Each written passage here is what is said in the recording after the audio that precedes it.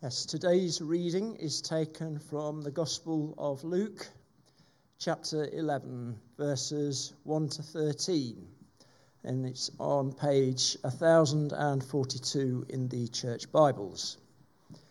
Luke chapter 11, verse 1. One day, Jesus was praying in a certain place. When he finished, one of his disciples said to him, "Lord, teach us to pray, just as John taught his disciples." He said to them, "When you pray, say, 'Father, hallowed be your name. Your kingdom come. Give us each day our daily bread. Forgive us our sins, for we also forgive everyone who sins against us. And lead us not into temptation.'" Then Jesus said to them, "Suppose you have a friend, and you go to him at midnight and say, 'Friend, lend me 3 loaves of bread. A friend of mine on a journey has come to me, and I have no food to offer him.' And suppose the one inside answers, 'Don't bother me. The door is already locked, and my children and I are in bed. I can't get up and give you anything.' I tell you, even though he will not get up and give you the bread because of friendship, yet because of your shameless audacity, he will surely get up and give you as much as you need. So I say to you, ask and it will be given to you. Seek and you will find. Knock and the door will be opened to you. For everyone who asks receives, the one who seeks finds, and to the one who knocks, the door will be opened. Which of you fathers, if your son asks for a fish, will give him a snake instead? Or if he asks for an egg, will give him a scorpion? If you then, though you are evil, know how to give good gifts to your children, how much more will your Father in heaven give the Holy Spirit to those who ask him?" This is the word of the Lord. Good morning, church. Good morning. Thank you, Sue. Can I have the first slide up? Thank you. I wonder how you talk to God. Easy question, that, isn't it? Maybe we have this lovely angelic picture of this darling little child being able to pray. Isn't that nice? And maybe if, like this one, you put your hands together really hard, squeeze your eyes shut tight with a Bible in your hand, then it's going to make all the difference in the world. I hate to tell you, it's a bit of a fantasy. Prayer is not always quite like that. Prayer is actually simply talking to God. And by simply, I mean communicating with him in a very natural way. When you communicate with someone, the idea is that you take turns. Yes? Do you remember, those of you who've had any connection with children, how important it is to teach them to take turns? That's not just with playing with toys, but it's my turn to talk now, and it's your turn to listen. Most of the time when we talk to God, we do all of the and none of the listening. Yes, or very little of the listening. Because you see, I found this picture, and it was just so graphic to me. There's an older lady talking to a slightly younger lady, and she's got her arms on her shoulders. Now, I love looking at body language, and that could mean a whole bunch of things, couldn't it? You could see, oh, she's comforting this woman. But where is the eye contact? The older woman is looking intently at the younger one, but can the younger one look at her? No, she's got her eyes down. I don't think that's anything like turn-taking. One of them is taking a turn at the other. Yes? I'm going to tell you this, and just in case you didn't remember, excuse me, Ros, I'm going to shake your shoulders until you get what I'm saying. Sometimes our prayers are a little bit like that. God, are you really, really listening? Well, the truth is, yes, always. Sometimes when we pray, we think that it's like some kind of giant chocolate machine. How many like chocolate?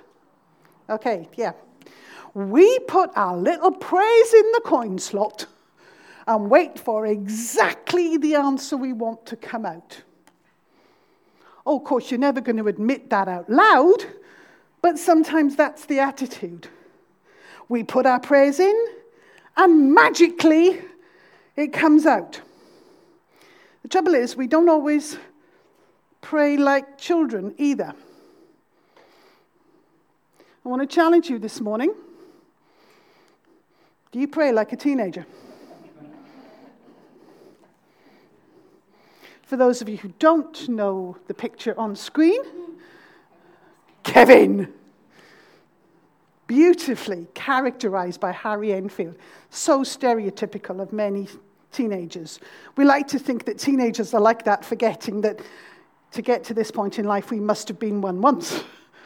But do you pray like a teenager, splurging out your demands, getting really cross and angry when they're not met immediately, just the way we asked for it? That's not my chocolate. Jesus was struggling with this with his own disciples. Our scripture reading tells us that the disciples were watching him pray. Can you imagine how tricky that is? He's praying, hoping for a bit of peace and quiet, and his disciples are glaring at him. How is he doing it? As if somehow there is a magic formula.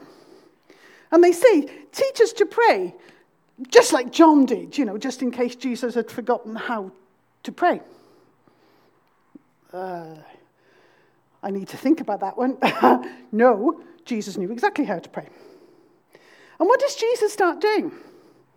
He starts saying, Father, hallowed be your name, your kingdom come. What we know as the Lord's Prayer. Yes? Now, it's very interesting. This is not the first time Scripture has recorded this prayer. It is the second. The first time, I will tell you, is in Matthew chapter 6, the Sermon on the Mount. Yes? We get the slightly longer version there. But it happened 2 years before this conversation took place. You may not have realized that. Now, what that is saying to me is Jesus has already taught them the Lord's Prayer. And it's almost as if he's saying, teach us to pray? Okay, I thought we'd covered this. Okay, let's go through it again. Our Father, hallowed be your name, your kingdom come. And then he stops. When he gets to, and lead us not into temptation, he pauses. He's trying to say this is a relationship with a father. It shouldn't be that complicated. But you obviously don't get it. Have you ever tried to teach a child something and you're in full flow and you get a glazed expression? Maybe not just the children. Yes, I see some of you have had to do this with adults and they just, duh. It's so reminiscent to me of, oh yes, I wanted to say that. I came across that lovely advert, teenager for sale, eye rolling, back chatting, temper tantrums, and I already know everything included. All sales are final. I know a couple of teenagers like that. I wonder how often in prayer do we spiritually roll our eyes? Yeah. But it reminds me of this. Do you remember? What's the film? Sound of Music, where Maria, otherwise known as Julie Andrews, takes the children up the mountain to teach them all about music. And she's going off on her wonderful explanation. And the children go, glazed expressions. So, what does she do? picks up a guitar and goes, "Doe, a deer, female deer." See, you know it already, don't you? The way she taught got it home, yes? None of the sort of theory, but as soon as she sang it, and you know, if you know the sound of music very well, that by the end of that particular song, they're in the middle of Salzburg doing 8-part harmony. It's extraordinary. Jesus seems to switch from the theory to a different way to approach the problem. And he does it in a style that he's very, very comfortable with. Parables. We don't often think of this as a parable, but it is a parable. And he starts to tell them about 3 men, doesn't he? The man who visits, the man who is asleep in bed, and another one who's asleep in bed. But the middle one has got no food. Okay? You know the story very well from verse 5 to verse 8. Jesus says to them, "Suppose you have a friend and you go to him at midnight and say, 'Friend, lend me 3 loaves of bread. A friend of mine on a journey has come to me and I have no food to offer him.' And suppose the one inside answers, 'Don't bother me. The door is already locked. My children are in bed and I can't get up and give you anything.' I tell you, even though he will not get up and give you the bread because of friendship, because of your shameless audacity, he will surely get up and give you as much as you need." Oh, now it's at this point, ladies and gentlemen, that having had to admit to Tim how many Freddos I gave away when I last spoke, I have no Freddos. But we have lollipops, so I suppose that will do just as well. What time is it in the story? Oh, do I have to give my husband one because he answered first? Yeah, go on, catch. Lovely. It's midnight.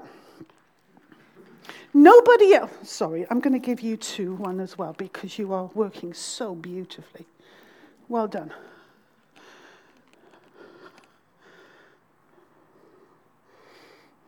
How much food does the man ask for? Oh, there was someone over here. Dave. 3 loaves. How rude. If you're going to ask, 1 would be sufficient, surely. But no, he asks for 3. We might think, you should have prepared for this. That was me. I'd have stuff in the freezer and shove it in the microwave. Never so sorry, folks. They did not have freezers and microwaves at this point. But I think that's a very human reaction. So this man in the story comes at midnight. I think that would be my kind of reaction if someone hammered on my door at midnight. But obviously, this friend on the journey has not told him ahead of time, I'm just going to drop in. So he couldn't have prepared. So he asks for not 1, but 3 loaves. Now, if you have your Bible still out in front of you, and I hope you do, Luke 11, verse 7. We have 4 reactions. What is the first thing the man says? Don't bother me. I heard Kirsten's voice. Well done.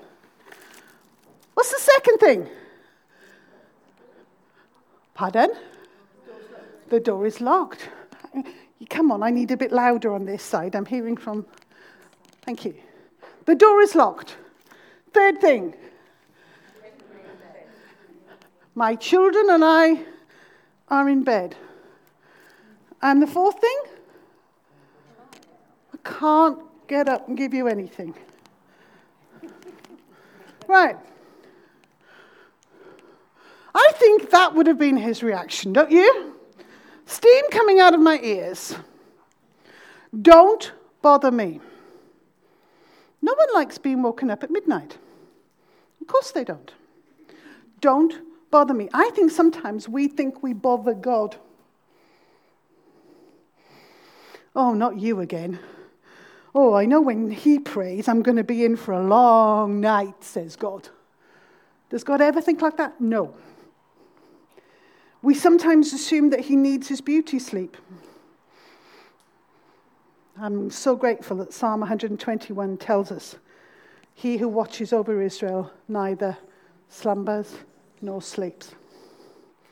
How about the door is already locked? I think the man who had no food kind of got that as he's hammering on the door. But he's prepared to risk it anyway. Me, I'd have gone and then run. No, he is hammering. Oh, I love this one. "My children are with me in bed." Okay, we have a few babes in today. I wonder if you've ever had the opportunity when your little one would not go to sleep. You've tried, oh yeah, I'm hearing some other, yeah, they won't go to sleep. And you've tried and you've done all of the things that the health visitor told you to do, and they still won't go to sleep. And eventually you give in and let them come into bed with you. And magically, they fall asleep. And you stay awake because you're scared of rolling onto them. Yes? Am I speaking truth? The last thing you want is someone hammering on the door. "My kids are with me in bed." Shut up. I can't get up and give you anything. The can't word there in Greek is actually the word dunamis, from which we get power, dynamite. What he's saying is, I have no power to give you anything. What is the answer to the question, can I have 3 loaves of bread, going to be? No. Under those, it should be not a chance. I've given you 4 excellent reasons why the answer is no. However, we have this incredible next verse. "I tell you, even though he will not get up and give you the bread because of your friendship, yet because of your shameless audacity, he will surely get up and give you as much as you need." That's an amazing verse. Surely the story was, the answer's going to be no. And Jesus says, there's a reason why the answer's now going to be yes. And what is it? Shameless audacity. Some translations have boldness, persistence, because you stood your ground. But I saw that and I thought, I love that phrase in prayer. Shameless audacity. Audacity can sometimes mean being a bit cheeky, but actually it means being brave, taking a risk. That's what this neighbor did. He took a risk and he asked with confidence. How about the shameless bit? That's an odd word to use, surely. Well, I think it simply means that he apportions no shame either way. He's not blaming God, saying, you didn't notice that I didn't have 3 loaves of bread at midnight. It's not God's fault. But neither is he applying shame or blame to himself. And I think this can be very important. You see, going back to Kevin, if you've watched any of the sketches where Kevin, the character, comes out, you know that very quickly the very reasonable comments of the parents are countermanded by this, "Oh, I hate you." I hope that wasn't too good an impression, but you seem to get it. And it's the instant reaction, almost saying, I knew you were never going to help, so I'm going to hate you. Now, we may never actually say those words to God, but we could have a similar reaction. When God doesn't answer, we end up blaming ourselves. Yes, am I speaking truth? We say, if only I'd prayed in this way, or used that form of words, or prayed at that time, it would have been different. We can sometimes spend a long time in introspection, analysing every word, every nuance, hoping against hope for a different reaction. But the truth is, Jesus in this passage is not saying there is something wrong with your prayers, or even that you shouldn't keep on praying. Never underestimate the power of persistence. Sometimes our prayers don't get answered yet. Now, I appreciate, and I'm very, very conscious, sometimes our deepest prayers are not answered. And that is utterly and totally tragic. But as I'm studying this, the thing that comes more and more to my mind is, does that mean God is not God? No. And it's all about how will I trust him. Persistence is important. But I've heard some people say, well, if you're persistent in prayer, it's like you're doing this to God. Nag, nag, nag, nag, nag, nag, nag. Well, if I can tell you most gently, God can handle that. He can handle the repeats. It really doesn't matter how many times you say it. Thankfully, God is not like me, because I respond really badly to nagging. I dig my heels in.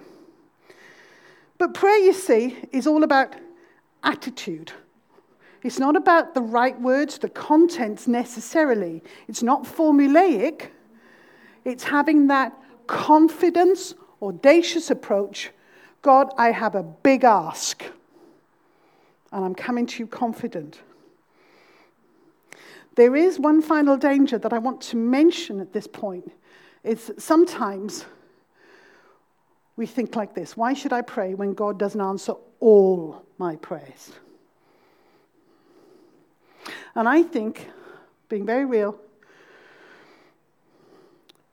for whatever reason, God sometimes doesn't answer prayer. And Satan tries to slip in and say, see, what kind of a God are you worshipping? You didn't answer that one. Conveniently forgetting that he has answered many more. Conveniently forgetting that God holds the big picture and we don't. Conveniently forgetting that God will take us through to the other side. A teenager would pray like that.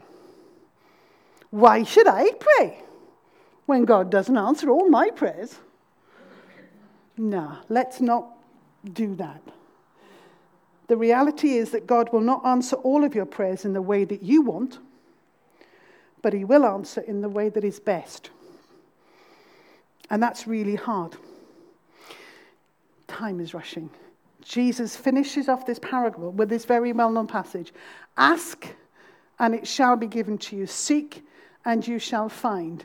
Knock, and the door shall be opened. Every single one of those statements has a time frame.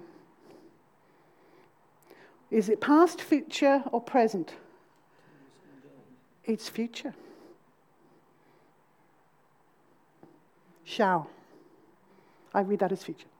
It shall be given to you. Yes? Trouble is, we have no idea what the time frame is.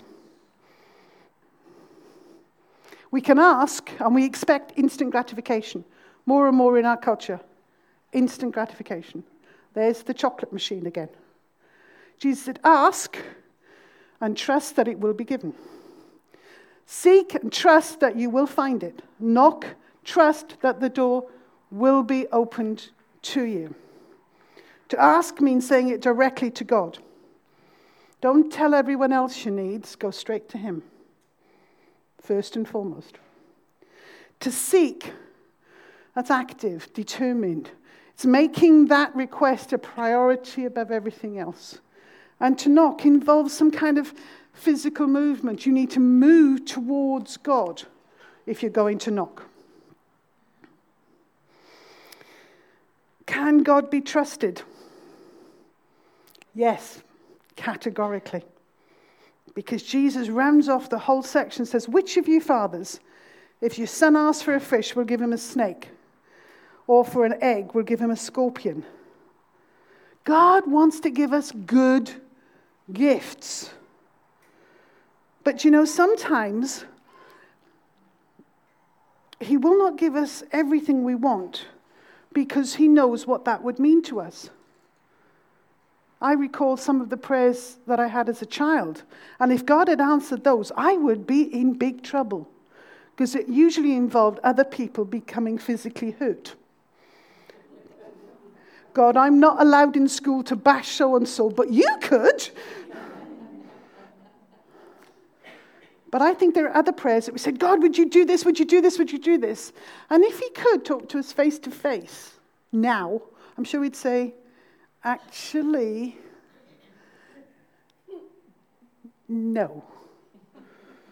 Have you ever been a parent and had to say, I know you want it, but no. There are really good reasons. I'll finish with this. Do you know, it's very rare. You might find this surprising. That John and I have arguments.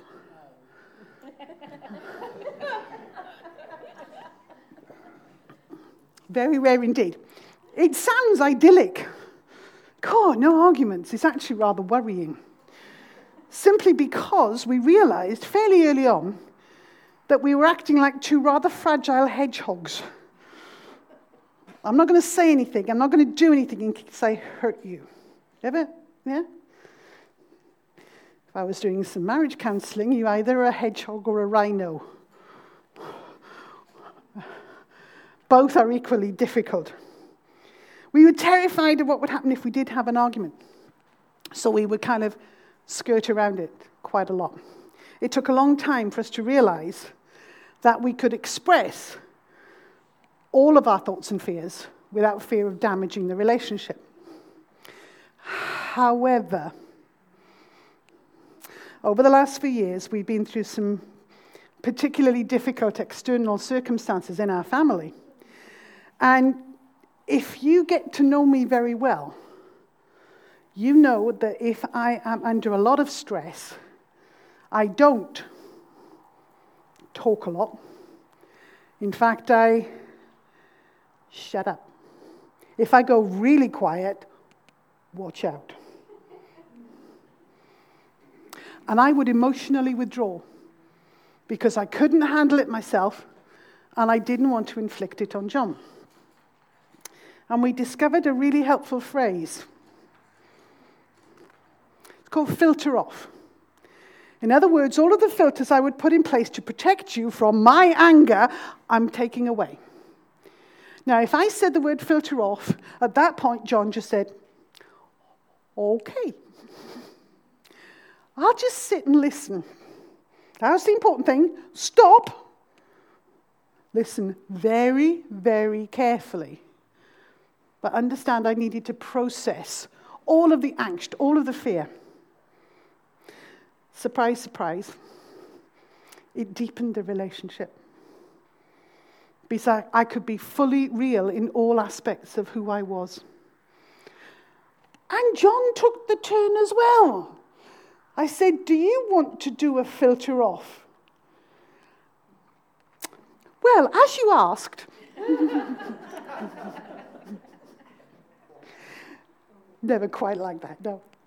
But we gave each other space to do it with each other. And it worked wonders. I'm telling you this morning that sometimes you need to say to God, God, filter off. This is how it is.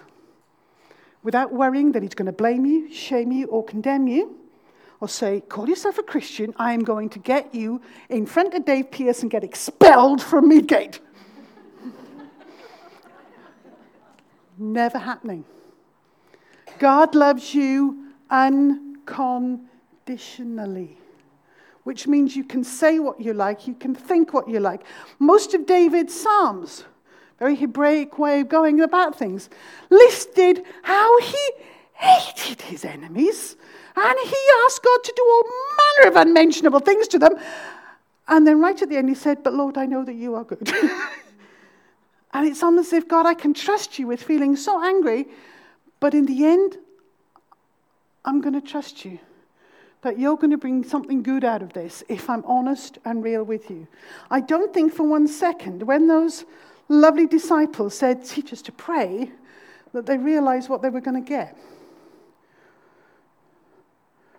Jesus said, come, not like a teenager with a temper tantrum. Come as a grown-up. Say what you feel.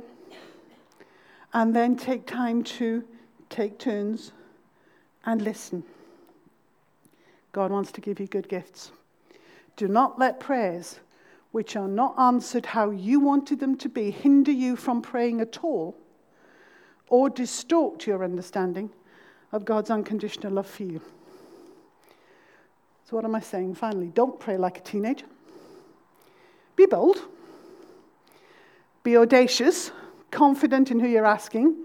Do not apportion shame or blame. Just promise yourself it's not going to come into the equation. Ask, seek,